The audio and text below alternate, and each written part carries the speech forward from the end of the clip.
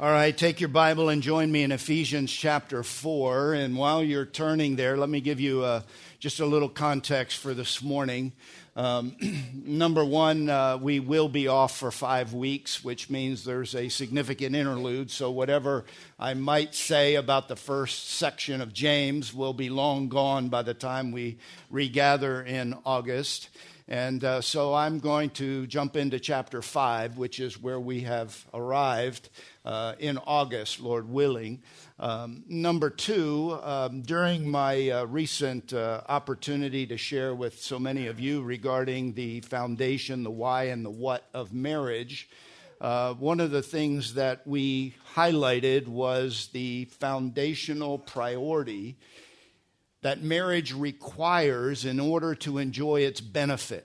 Marriage is designed to solve an aloneness problem. Intimacy is the antithesis of aloneness. Soulish oneness is an essential foundation, a unity between two different people in order to enjoy the blessing and benefit of what God designed in the marriage. The two shall become one flesh. And the word flesh can be a physical union. It also can be translated soul. It could be translated one-souled. Marital math, 1 + 1 = 1. So it's two different people, a guy and a girl. She's a girl. She's different than a guy. No matter what you hear in the culture, by way of DNA, by way of biology, by way of creation, by way of purpose, they're designed differently, men and women. So one was made from the dust, the man. One was fashioned from the rib. Inorganic, organic. Different substance, different method. God formed the man. God fashioned the woman. Those are two different words. One is functional, formed. It means to shape. I like to say men are mud men. They're shaped. And women are fashioned. They are custom designed, a work of art. They're made differently out of different things. They come from different cultures. My wife was born in Arkansas, grew up in Virginia. I was born in Pennsylvania, grew up in New Jersey. That's a big difference. And two people that are different are coming together, and what marriage is designed to do and requires is essential soulish unity.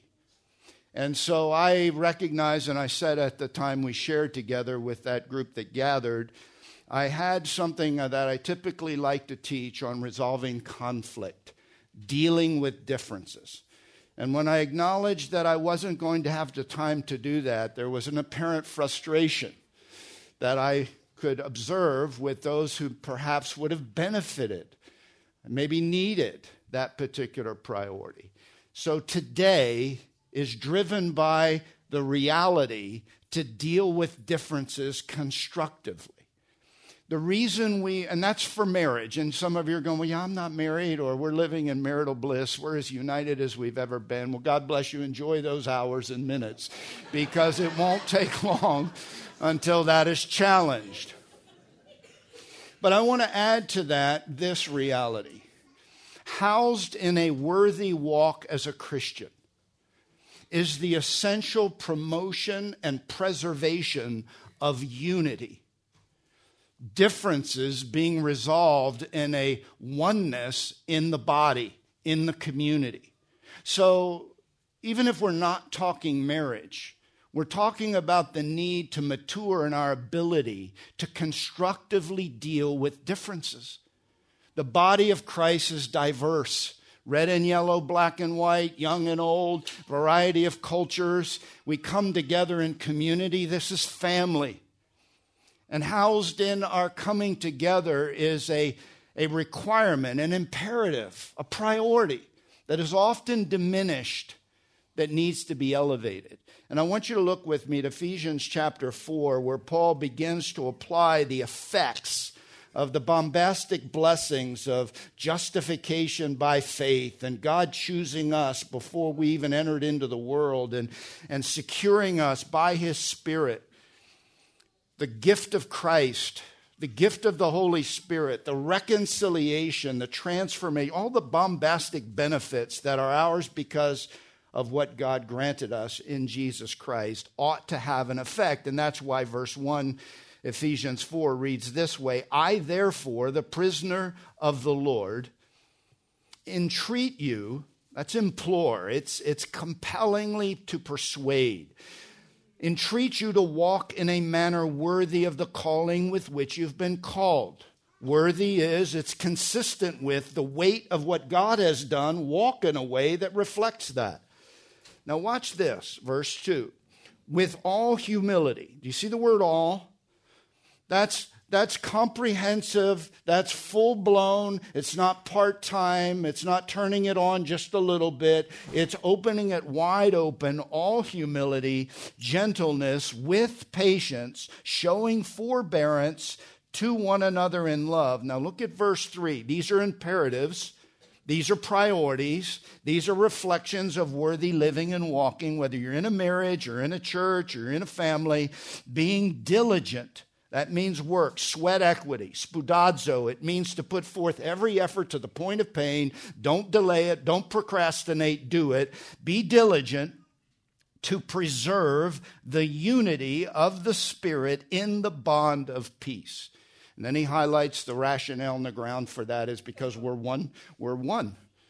We are the product of one body, one Spirit. We're called in one hope, one Lord, one faith, one baptism, one God and Father of all, is over all and through all and in all. So we enjoy these benefits from God. We're united together in the family of God, and we're called and commissioned and required by God to diligently work hard, put forth effort to protect and promote the oneness that is to be enjoyed and to be displayed in the body of Christ. So whether it's in the marriage, where it's obviously harder because of the proximity, the two people, different people living in close proximity, because of the humanity, our weakness, because of depravity and the enemy, there's injury. And when there's injury, there's division and distance, potentially. So the bottom line is we want to work at this because God has commissioned us to pursue this. Now take your Bible again and turn to Psalm 133. Familiar, so I'm just going to remind you because I want, as I often do, want to motivate you to own this. Grace Community Church is about learning the truth, but learning it isn't the goal. The goal is doing it. The goal of our instruction is what? Love. Living it out. So knowing it and being able to say it, as a matter of fact, it's hard on your children, it's hard on the people who know you when they come to believe that you know a lot and yet you don't live differently. My children and my wife expect me to live consistent with what they think I know. I was saying something to my son yesterday, I don't ever get a break. And what I meant by that is, in humanity, you fumble. Yeah, but Dad, you ought to live out what you teach. Does anybody think that's fair? That is fair. You're a Christian. If you're confessing Christ, we need to aim and model and express and communicate and live in a way consistent with that. Can you say amen to that? So there's an obligation. It's not meant to be condemnation. This is meant to say, you know what? I got to level up. All right, here you are, Psalm 33. This is the same theme. It just is an encouragement, just as a motivator, because you're going to forfeit some things if you neglect this or diminish its priority. Behold. When you see the word behold, it's like saying, hey, listen to this. Be like the lights going off and the lights coming on, and boom, highlighted is this. Behold, pay attention. How good, and I love this, and how pleasant it is for brothers, that's family members in the covenant group of God, to dwell together in what? Unity. That's oneness. No division, no distance, no disconnect. Verse 2, when that happens, it is like the precious oil upon the head coming down upon the beard, even Aaron's beard coming down upon the edge of his robes. All right, this is the anointing oil. This is the high priest. This is the God connector. This is the mediator between God and man. That's what a priest was, representing God to the people. And this anointing oil, which was perfumed and fragrant, and it had a formula. It was highly precious, highly valued, and it says, listen, when you're unified, it's like that fragrant oil that flowed down from Aaron's beard, depicting the blessing of God. It's fragrant, it's pleasing. Think that. It's like perfume. Karen and I went to the Huntington with my son and daughter-in-law recently, the Huntington Library. And I don't know if you've been there. I liked it so much I became an annual member. And it's like an oasis. And recently the roses bloomed. Anybody been to the Huntington? Okay, I'm not selling tickets, but it's the roses blooming in, I think it's the early part of May when we were there. They were stunning. And I don't know if it was appropriate because I didn't see a lot of people doing it, but I couldn't walk by hardly any variety, and there are a lot of them, without testing the fragrance. You know that, oh, honey, you got to smell this one. And some had a lot, and some had a little. That fragrance is life-giving. It's why women wear perfume. Okay, it's not just to attract, it's pleasing. And this is what unity does. It's a sweet fragrance that highlights the blessing of God. Number 2, he goes on to say, this unity, is like the dew of Hermon coming down upon the mountains of Zion. For there the Lord commanded the blessing, that's Zion, life forevermore.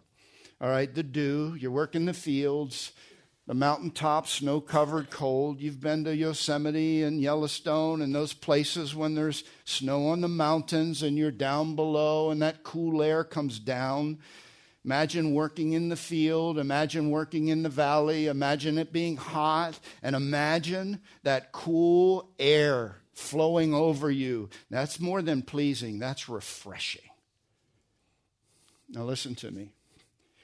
The reason you want to prioritize this pursuit, because this comes down from Zion, the Mount of God, where there is blessing forevermore. Let me tell you what you forfeit when you discount unity, whether it's in your marriage, your family, or your church with one another.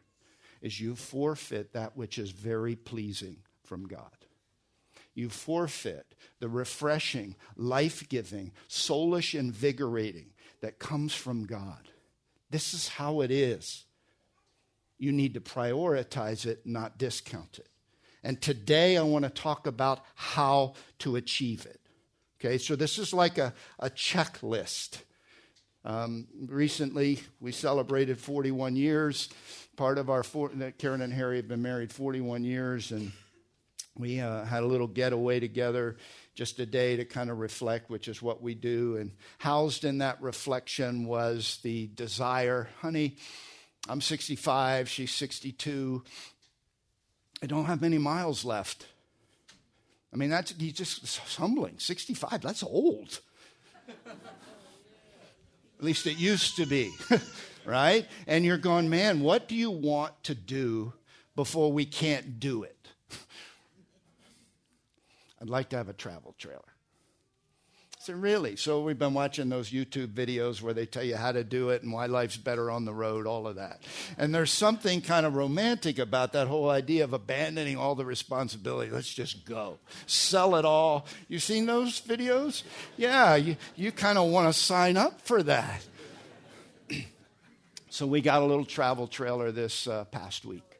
Got a used one from a guy down in Orange, and he towed it up for me, and we got it sitting in the driveway. We slept in it twice this week. We're camping in the driveway. And we want to pull it somewhere this week, okay, because it's summertime at Masters, and so a little more freedom of schedule, and so we need to get out and use it. You know what? There are a ton of things you got to get right, or you're going to screw up this potential happy outing. There's a list of things to do, and you do them in this order. And if you don't, you can sabotage what should have been a great day, a great experience, because you didn't go through the list. All right, now, with that lengthy thought, this is a list. This is a checklist.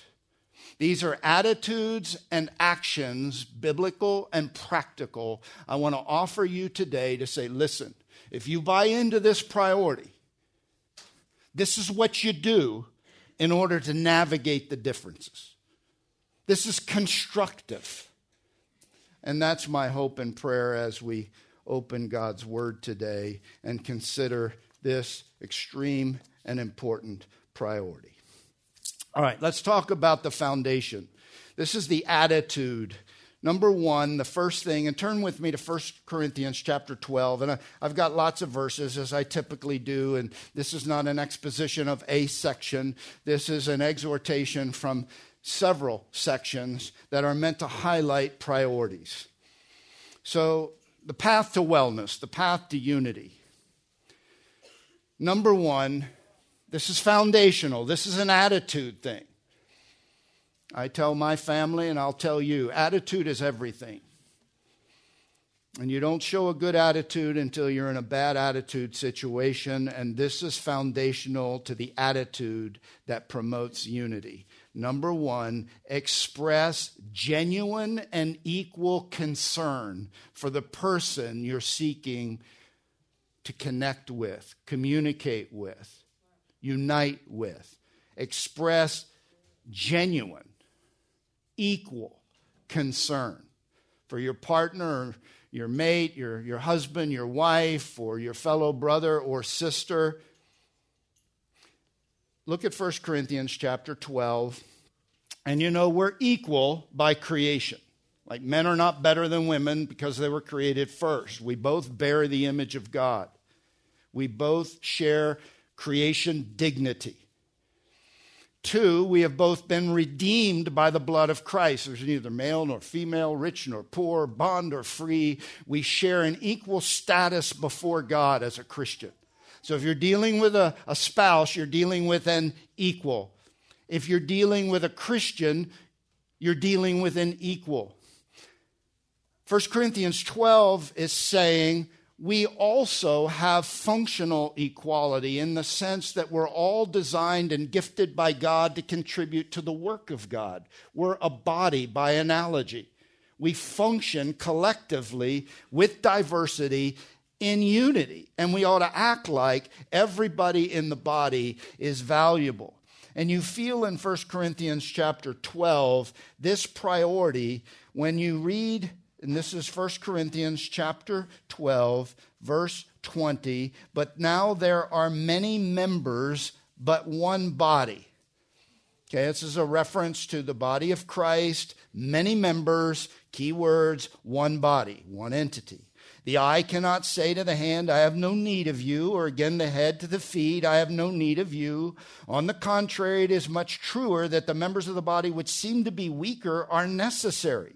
If not seen, even though small, 23, and those members of the body which we deem less honorable, on these we bestow more abundant honor, and our unseemly members come to have more abundant seemliness. In other words, you don't see them, but you need to value them because some of them are more valuable by way of function than that which you see.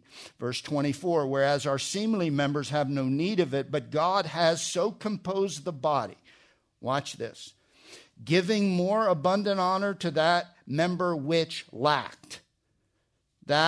Look at verse 25. Here's the key word verse. That there should be no division in the body. The word is schisma.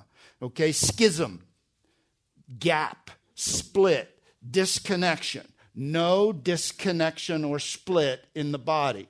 When things are disconnected, they injure the function. That there should be no division in the body, but that the members, here you go, should have the same care. Think equal concern for one another. All right, here's the bottom line for today. I'm entering into a conversation that is, I'm hoping, will be constructive. There are differences. The attitude you come into that conversation is, we're equal. I have concern for you, as much concern for you as I have for me.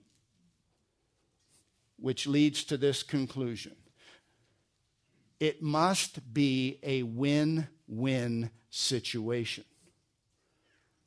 If it's not good for you, it's not good for me. The attitude is equal concern. Your concerns matter to me. And the attitude is we're seeking a win-win outcome. And if it's not good for you, then it's not going to be good for me. And that's an attitude. That's a priority. That's a commitment. It needs to be a target that says win-win, equal concern. Number 2, turn to Philippians chapter 2. Second principle is express greater concern. Greater concern. Greater concern for them than for yourself. You're familiar with this, but I'll highlight it again because you have the reality of chapter 2 when it begins. You see some conditional words, if, and this is a first-class condition, which basically needs to be understood not if it might be true, but since it is true. Since, therefore, there is any encouragement in Christ, if there is any consolation of love, since there is consolation of love, if there is any fellowship of the Spirit, since there is fellowship of the Spirit, if any affection and compassion, since there is affection and compassion in the body of Christ, make my joy complete. How? By being of the same mind, that's unity, priority, maintaining the same love, united in spirit, intent on one purpose. Do you feel the flavor? We're united. We're committed. We have the same passions, priorities. We're seeking the same ends. In order to accomplish that, therefore, verse 3, do nothing. Nothing is nothing. Not some things, but no things from selfishness, that's self-interest, or empty conceit, that's the priority of self that's hollow, but with humility of mind, let each of you regard one another as more important than himself. You're more important than I am. It's not just your equal. Same concern. It's greater concern. Do not merely look out, verse 4, for your own personal interests, but also for the interests of others. And then the kind of magnus opus of this example is the attitude, the mind that is in, have it in yourselves, which was also in Christ Jesus. So he's going to illustrate by saying, listen, if the King of everything, who enjoyed the glories and prerogatives of heaven and all of the privileges thereof, was willing to exchange that glory in order to serve you, you ought to be willing to sacrifice to serve others. Christianity is modeled by people who have the mind of Christ, and they display the attitude, the humble attitude that says, I want to express greater concern for you. Not just a win-win, but a you pick first concern. And to illustrate that, you can write it down, but in Genesis chapter 13, you have an expression of this humility. When Abram had conflict with his shepherds, and Lot had shepherds that were in conflict with Abram's shepherds because the land wouldn't support the large flocks. And so the Bible says in Genesis 13:7, there was strife between the herdsmen of Abram's livestock and the herdsmen of Lot's livestock. So you've got disunity, you've got conflict, you have strife because you only have one plot of land and it won't sustain both. So something has to change. Genesis 13:8, then Abram said to Lot, please let there be no strife between you and me, nor between my herdsmen and your herdsmen, for we are brothers. Now listen to what he said. We're family members. And there's a peace priority. That priority is so high, we've got to solve this. Prioritize peace. Now, Abraham had seniority. This is his nephew. In that culture, age, priority of station gave rank and opportunity for decision. But Abram says, we can't have strife. Verse 9, chapter 13, is not the whole land before you? Please separate from me. If to the left, then I will go to the right. Or if to the right, then I will go to the left. I think this is a wonderful, illustrative expression of the humility that says, I prioritize unity, peace. I'm not going to accept this. We can't accept this. You pick first. What is it that you want? I'll take what it is you don't want. Now, you know the story, or if you do, if you don't, here it is. God says to Abram after he makes that decision, and Lot picked the fertile plains, he picked the cities, he picked the wealthy, lush, whatever. He picked what appeared to be, from a human vantage point, the richer treasure. And God spoke to Abram and said, listen, I'm going to give you it all. I'll take care of you. You trust me. Now, let me summarize briefly. Here's the bottom line on peace building.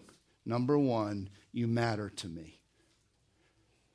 You matter more to me than what I want matters to me. It needs to be a win-win. And number two, you pick first. So if you're doing the budget, where's the money go? Well, you obviously have some bills to pay, and those things ought to be a priority so people don't come and take you away from your new travel trailer. You need to pay some bills, but after that, hopefully you've got a little something to make decisions about. What are we going to do with this? You pick first. This is the holiday. This is vacation week. What do you want to do? What do you want to watch? Where do you want to go? Where do you want to eat? It's an attitude that says, you matter most to me. Number three, you need to commit to constructive communication, because all difference resolution is the product of constructive communication. I'm going to give you a quick list in the time that we have that I'm going to call the checklist of activity. Okay, so those were the attitude checklist. Don't have this conversation if you don't have a biblical attitude for this conversation. Part of dying daily involves deferring and elevating others above yourself. All right, number one, this is the practice checklist. Number one, chart the issues or clarify the issues. Clarify the problem. Describe the issue in a few words. What is it that we're struggling with? Is it relational priorities, money priorities or money matters, child rearing, child bearing, discipline, relative relations, career choices, home issues, roles and responsibilities, who should clean up, who should fix up, what are we going to do with our discretionary time or resources? What are the priorities we're going to pursue as a family? Listen, prioritize clarifying the issues. Describe the issue in a few words in a way that you can find and foster agreement. Is this the issue? Because I've been guilty in certain circumstances, whether at home or with other people, of not identifying and clarifying the issue. It's really not the issue. It's something else. Is this the issue? I did a little work this week just to see what the issues were, at least by today's evaluation, as to what promotes divorce and disconnection in marriage. And some of the things that they highlighted as the top reasons why people disconnect relationally and grow apart is they compete. There's competition in the marriage for time together, priority for each other. People or things are elevated as a greater priority. So I'm not the priority. Even though I promised you you would be, you're not. Even though you promised me that I would be, but I'm not. Competition, people or things. Arguing and conflict. Can't resolve. That's why we're talking a little bit about this. People injure one another. One professor from the University of Washington said, avoid these lethal habits: personal criticism, sneering, contempt, stonewalling, defensiveness. You just can't work through issues, so it escalates and you injure one another. Those kinds of things contribute. Obviously, a lack of trust, whether it's with money or your fidelity to your honoring this relationship above all others. Big contributors. What are the issues? Identify those issues. Work-life balance would be another one. Well, you're never home. You're never available to me. You're always on the phone. Those kind of things that can create distance. Identify what the real issue is. Chart the issues, clarify the problems, describe the issue in a few words. And let me just parenthetically say this, going back to the differences. My way of looking at the world is my way of looking at the world. I have a certain personality. I grew up in a certain part of the country. I have a certain kind of default way of looking at things. I deal with life differently than Karen does. When you're dealing with people, not yourself, you need to assume the way they process, the way they deal with things is different than the way you deal with them. I can make a decision quickly. I can buy that car today. Karen's not buying that car today. And if I buy that car today, even though it's a great deal and it's everything that I would have wanted or we needed, she's not ready to buy that car today. And let me just give you a little insider perspective. I don't know how long I went in my journey of marriage before I realized that just because she says, I'm with you, at the time of the sale doesn't mean she's with me. I never wanted you to buy that. We never should have bought that. Honey, you were there. You said okay. You're laughing because some of you agree with that. Some of you are elbowing. That's my story. What's wrong with you? You said you would. I asked you. Well, here's the deal. Karen's a processor. She's also a pleaser, a supporter. She wants her husband to be happy. She wants to support me. And guess what I am? A persuader. So by the time she has no chance, right? Got 10 reasons why we ought to buy it. The salesman doesn't have to do any work at all. We walk out. We got the keys. We're ready to go. She's not ready to decide. She needs process time. Because we're different. Is one better than the other? It isn't better than the other. It's different. So understanding the differences can help you, personality-wise, approach to things wise, What kind of person is your spouse or the person you're dealing with, so that you can grant them what they need to get where we need to go? And for me, at least, in my home, it involves time. Hey, I'd like to do this. You think about it. If you're good with it, I'm good with it.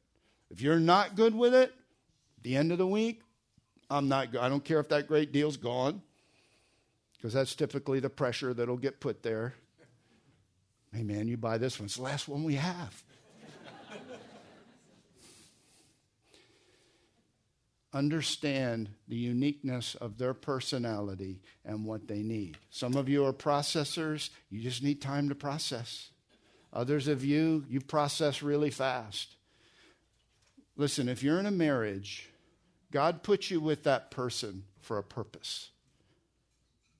No matter how you got into it, you're in it. That's your partner.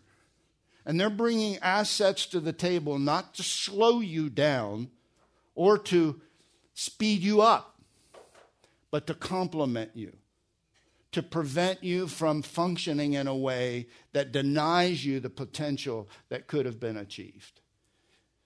So take the time to get to know one another and the process patterns. I can tell you honestly, humbly, and sadly that I was many years into our marriage relationship where I finally understood that difference. All right, number 2. Number 1 is clarify the problem, chart the issues, describing the issue in a few words, kind of agreeing with that. And then number 2, commit to resolving the issue. Commit to it. I'm just going to bullet point some things for the sake of time. Commit to the time to work through it. Some things it doesn't go fast. Pick the right time and make a commitment to the time. Don't have the hard conversation when you're tired or where you're stressed or you're worn out or at the end of the day. Prioritize the best time to deal with harder issues. Commit to the time. Undistracted. Don't do it when you're hungry. Commit to resolving the issue. Commit to the time. Secondly, and there's 7 of these, commit to the effort. All right, listen, conflict resolution is tiring. It takes effort. You got to focus. You got to stay in it. It can be emotionally turbulent. Commit to the effort. Number 3, commit to the place. Look, pick a conducive place to have the conflict conversation, the difference resolution. Set yourself up for success. You need some privacy. There needs to be a measure of safety. Sometimes people have habits, past tense, of getting angry, red-faced, saying hurtful things.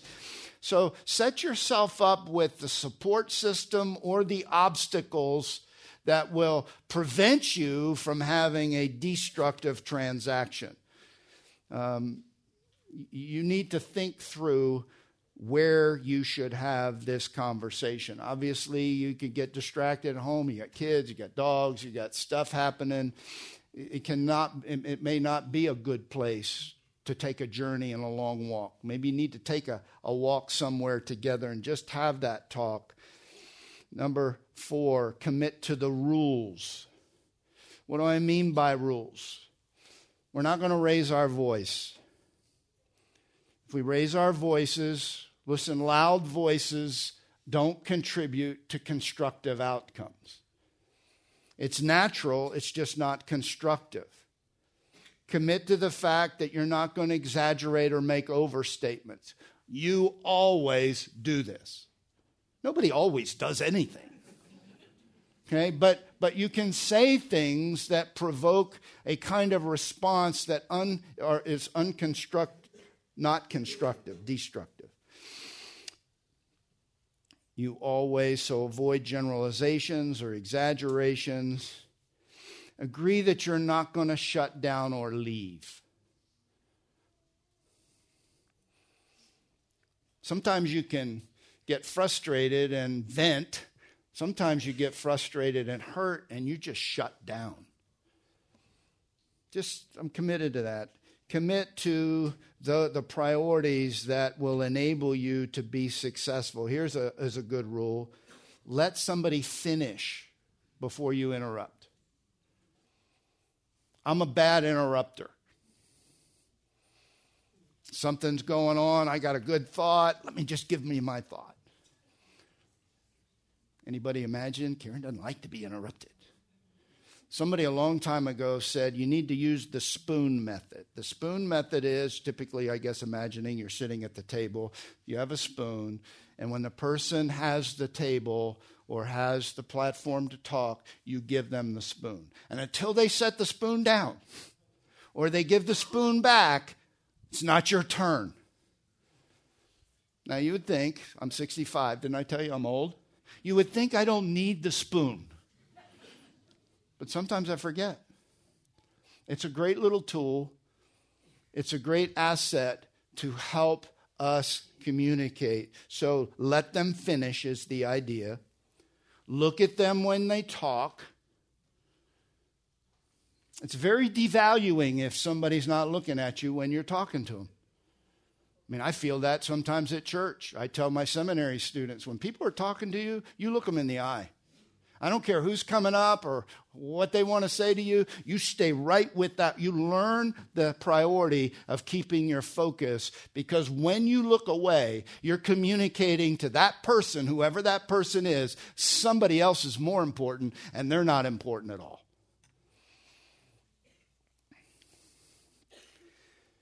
Commit to the rules. Let them finish. Here's a good rule. Rehearse what you thought you heard them say. That's how we're going to navigate this. 5, commit to the result. We're going to resolve this. I said this at the marriage conference. If you're in a marriage, you have no option. Agreeing to disagree on the fundamentals of value and vision is unacceptable. It's a violation of the marriage covenant, period. How we're going to discipline our children, how we're going to do life in Christ, how we're going to do church, how we're going to spend our money. You can't negotiate that. It's not like we're just going to agree to disagree. No, you can't. Well, you can, but what you forfeit is intimacy.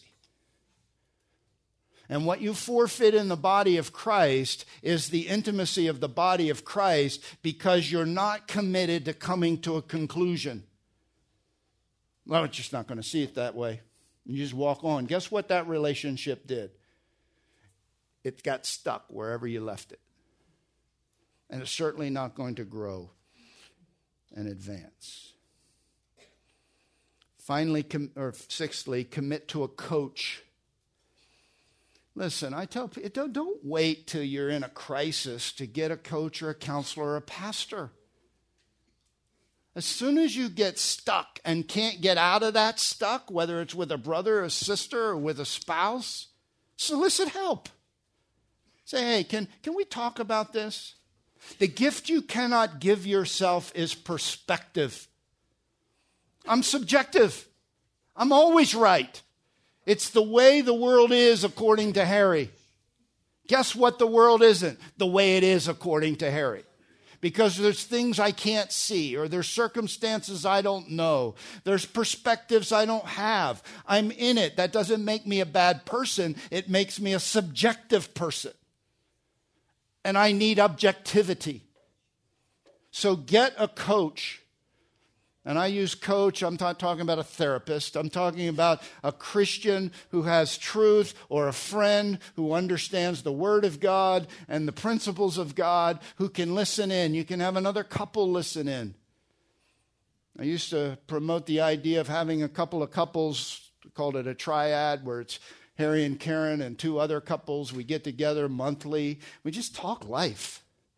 And when we have those conversations, and this is the 7th thing, get in community. When you have situations like, hey, I want to buy the trailer. I don't want to buy the trailer. I think we ought to buy the trailer.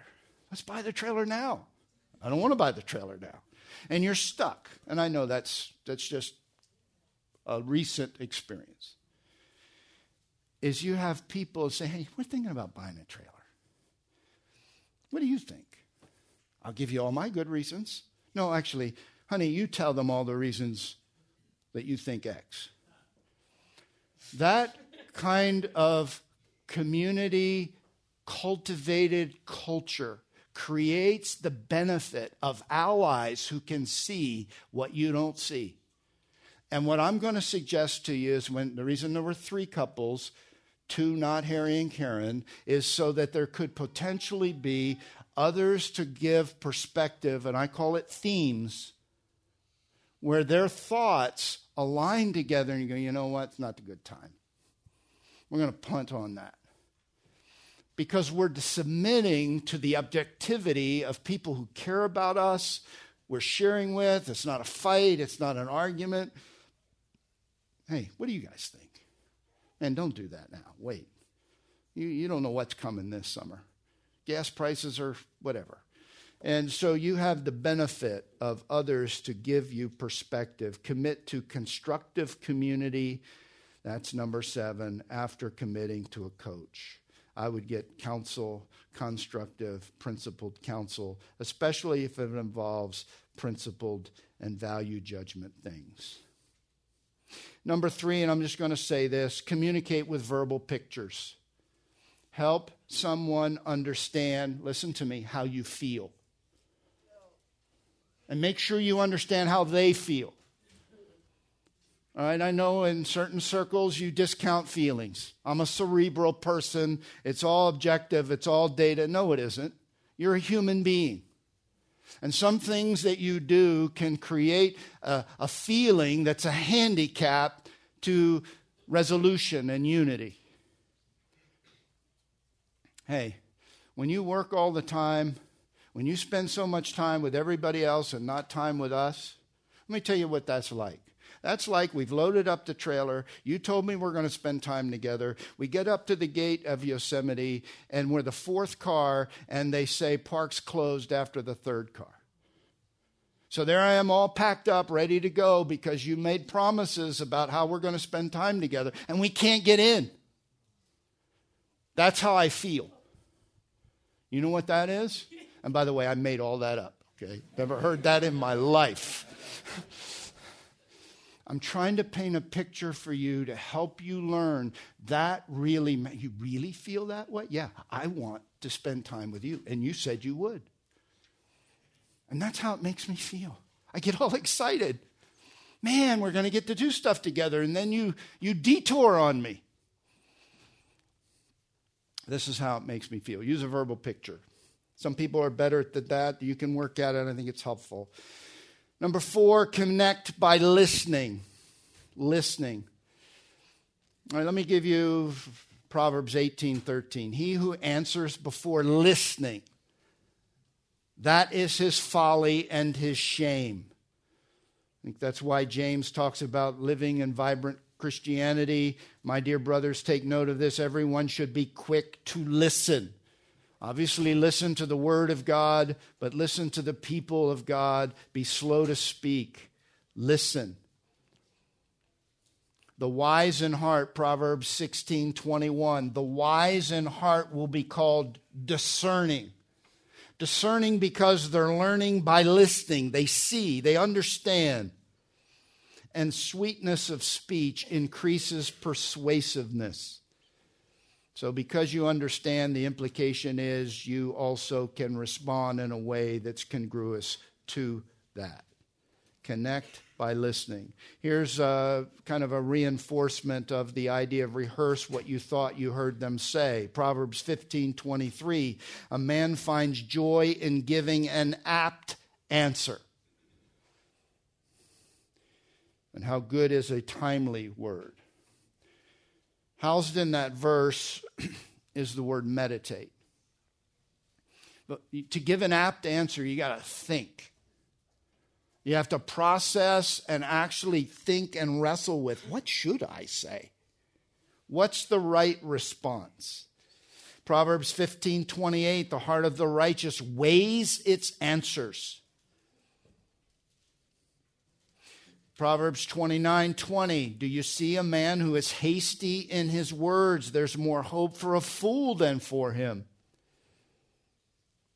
A fool, Proverbs 18:2, finds no pleasure in understanding, but delights in airing his own opinions. You've ever had a conversation with a person like that?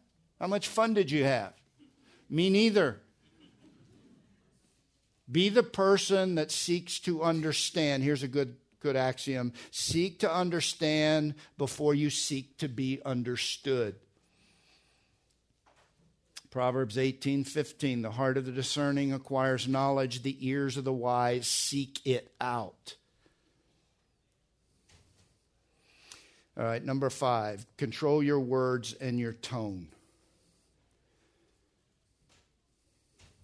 Sweetness of speech increases persuasiveness. Through patience, a ruler can be persuaded. Proverbs 25:15. And a gentle tongue can break a bone. It is a fallacy to believe that greater influence is achieved when I raise my voice. A gentle tongue can break a bone. It's powerful. Proverbs 29:11, a fool gives full vent to his anger, but a wise man keeps himself under control. A gentle answer turns away wrath. A harsh word stirs up anger. Do not repay anyone evil for evil. Do not be overcome by evil. This is Romans 12:17 and then 21. Do not be overcome by evil, but overcome evil with what? Good. Control your words and your tone. And know when to quit. Listen to Proverbs 17:14. The beginning of strife is like the letting out of water, so abandon the quarrel before it breaks out. Proverbs 20, verse 3, keeping away from strife is an honor for a man, but any fool will quarrel. Commit yourself to paying attention to tone, attitudes, and words. It matters. Words injure. Tone. 60% of communication is nonverbal. I roll my eyes. Guess what I just said? You got to be kidding me. You're silly. You can say a lot of things without talking. So control your words, control your tone. It matters. Know when to quit. I'll just advocate something kind of as we come to the conclusion here. Pick a word that's a code word for you, that when somebody crosses the line, all you have to do is hear that word and all of the interaction straight up stops. It's like somebody pulled the power plug on the vacuum cleaner or the lawnmower. In my house, I'm giving you my word, it's bananas. If somebody says bananas, we're done. It's not I got to say another word, I got to say another statement, I got to make sure you heard what I was saying. Bananas at my house is we're done. We're done because it's not constructive. We're done because I'm not communicating or being heard. It's a word which says we agree that when we say this, we're finished. Now, it doesn't mean we're finished the issue. We're finished talking about that issue right now. Because right now, we're on a path that's not constructive. It's destructive. And for me, whoever says it, we're pushing the pause button. Number 6, consider key factors. Consider the scriptures. Consider the perspectives of the other person. And you understand the scriptures. The Bible is the guide, the compass. If the Bible speaks to issues specifically or principally, you need to hear it. It has authority.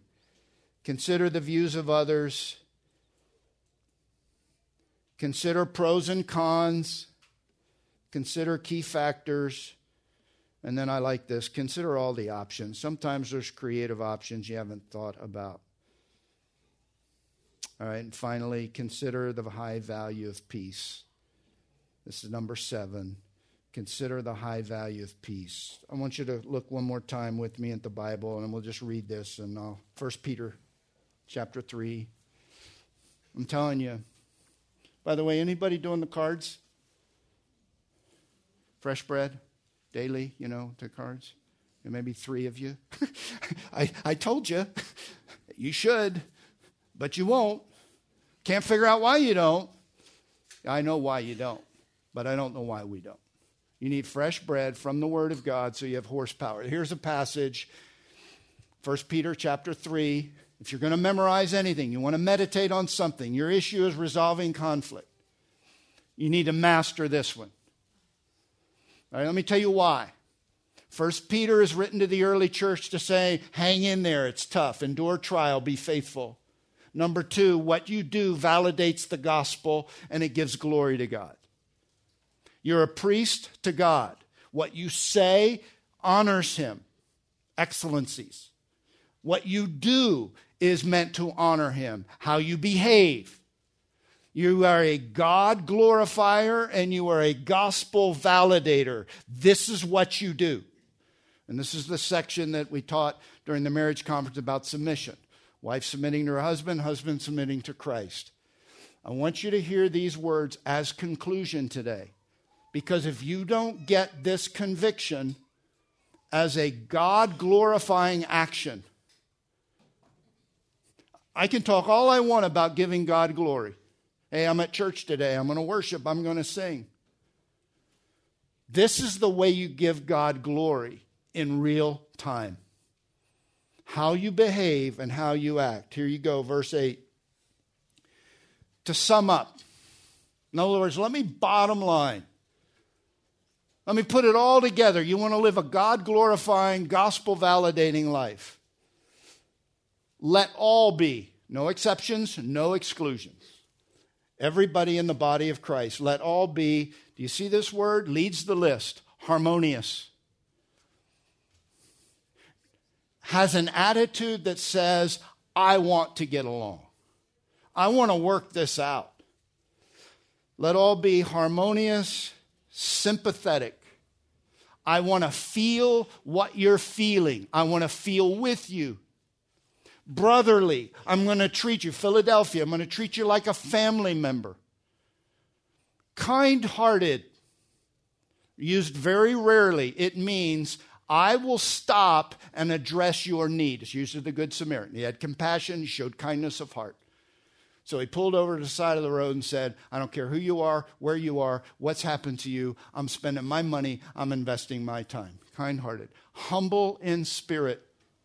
I'm going to lower me to elevate you. And I'm not going to return evil for evil or insult for insult. I'm not going to respond in kind. Listen, you're never a Christian when you only treat people well who treat you well. The acid test of our Christianity, whether you're a husband or a wife or a family member, a friend, or a part of the body of Christ, is what you do when they don't deserve it. Not returning evil for evil, insult for insult. Are you ready? But giving a blessing instead. You know what a blessing is? It's a word of affirmation. It can be a blessing to God. God bless Harry. He's aggravating the daylights out of me because he's talking too long and I want to get a good seat in the sanctuary. But bless him anyway. And I want to say something good about Harry, even though what he's just done prompts me to want to say something unkind to Harry. Now listen to me. This is the bottom line. For you were called to inherit a blessing. Let him who means to love life and see good days. Anybody want to love life? You want to see a good day today? Refrain his lips from evil, his tongue from speaking guile. Let him pursue peace so that his prayers are answered, which is so that God can bless him with the blessing that is rightly his, the dew coming down, the fragrance from the beard, from God himself. And God's going to resist the one who refuses. I'll tell you why you ought to do this.